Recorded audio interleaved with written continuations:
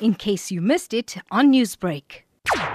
Well, I think that the party will take note of the resignation and respect the fact that he's made some decisions about his own future. And we're going to have to regroup and apply the provisions in our constitution about filling that vacancy and do that as soon as we can so that we can get on with the work that needs to be done. When you look back at your working relationship, how do you factor this? Well, I've always had a very good relationship with Mmusi. I've always had tremendous respect for him and his deep dedication and commitment to making building a better South Africa for everyone. So there's no question about it. He was very committed and very dedicated to what he was doing, and sincerely so. He wasn't just a politician who did things for the sake of it. In the end, we have to respect people's decisions and their democratic rights to decide on what their own political futures are. Those of us who remain in the Democratic Alliance accept that we have a responsibility. People elected us into office to be able to do a specific task or a specific job. We don't have a choice but to remain focused on doing exactly that, because we owe the people who voted for us that we must continue to do what needs to be done. There seems to be a bit of a criticism that the DA, following all of these resignations and developments, that the DA is unlikely the party for all South Africans.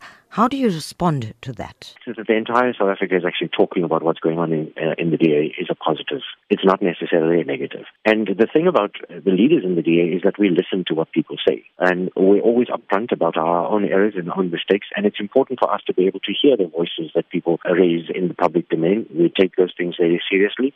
If needs be, we go back and we correct our behavior. We've always acknowledged that whenever there are errors that are being made, that we try and adjust that.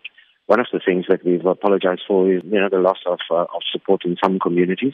We're a massive organization. We've got just under 100 MPs in Parliament. We've got thousands of councillors throughout the country. We've got MPLs in legislatures, in all 9 legislatures. We are a huge organization. We're not an organization that's so dependent on its leader that if the leader resigns, that there isn't an organization left. I mean, people have long forgotten that at some point Tony Leon had resigned, and Helen Zille had resigned, and now Mmusi Maimane has resigned. There has been speculation that many may follow Maimane and resign. What are your sentiments about this? Well, I honestly don't have any factual evidence to suggest that's going to happen. And if it does happen, people have a right to join other organizations for whatever reason they want to. I mean, this is not the first time that you see people resigning from different political parties and joining other political parties, forming other formations. That's the nature of democracy in South Africa, and we must celebrate that.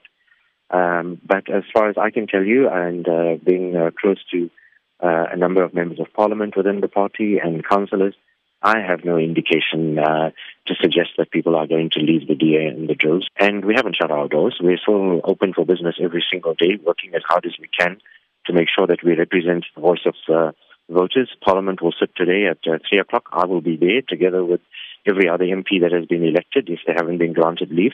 So life goes on, and we'll continue doing the work that needs to be done. Newsbreak, Lotus FM, powered by SABC News.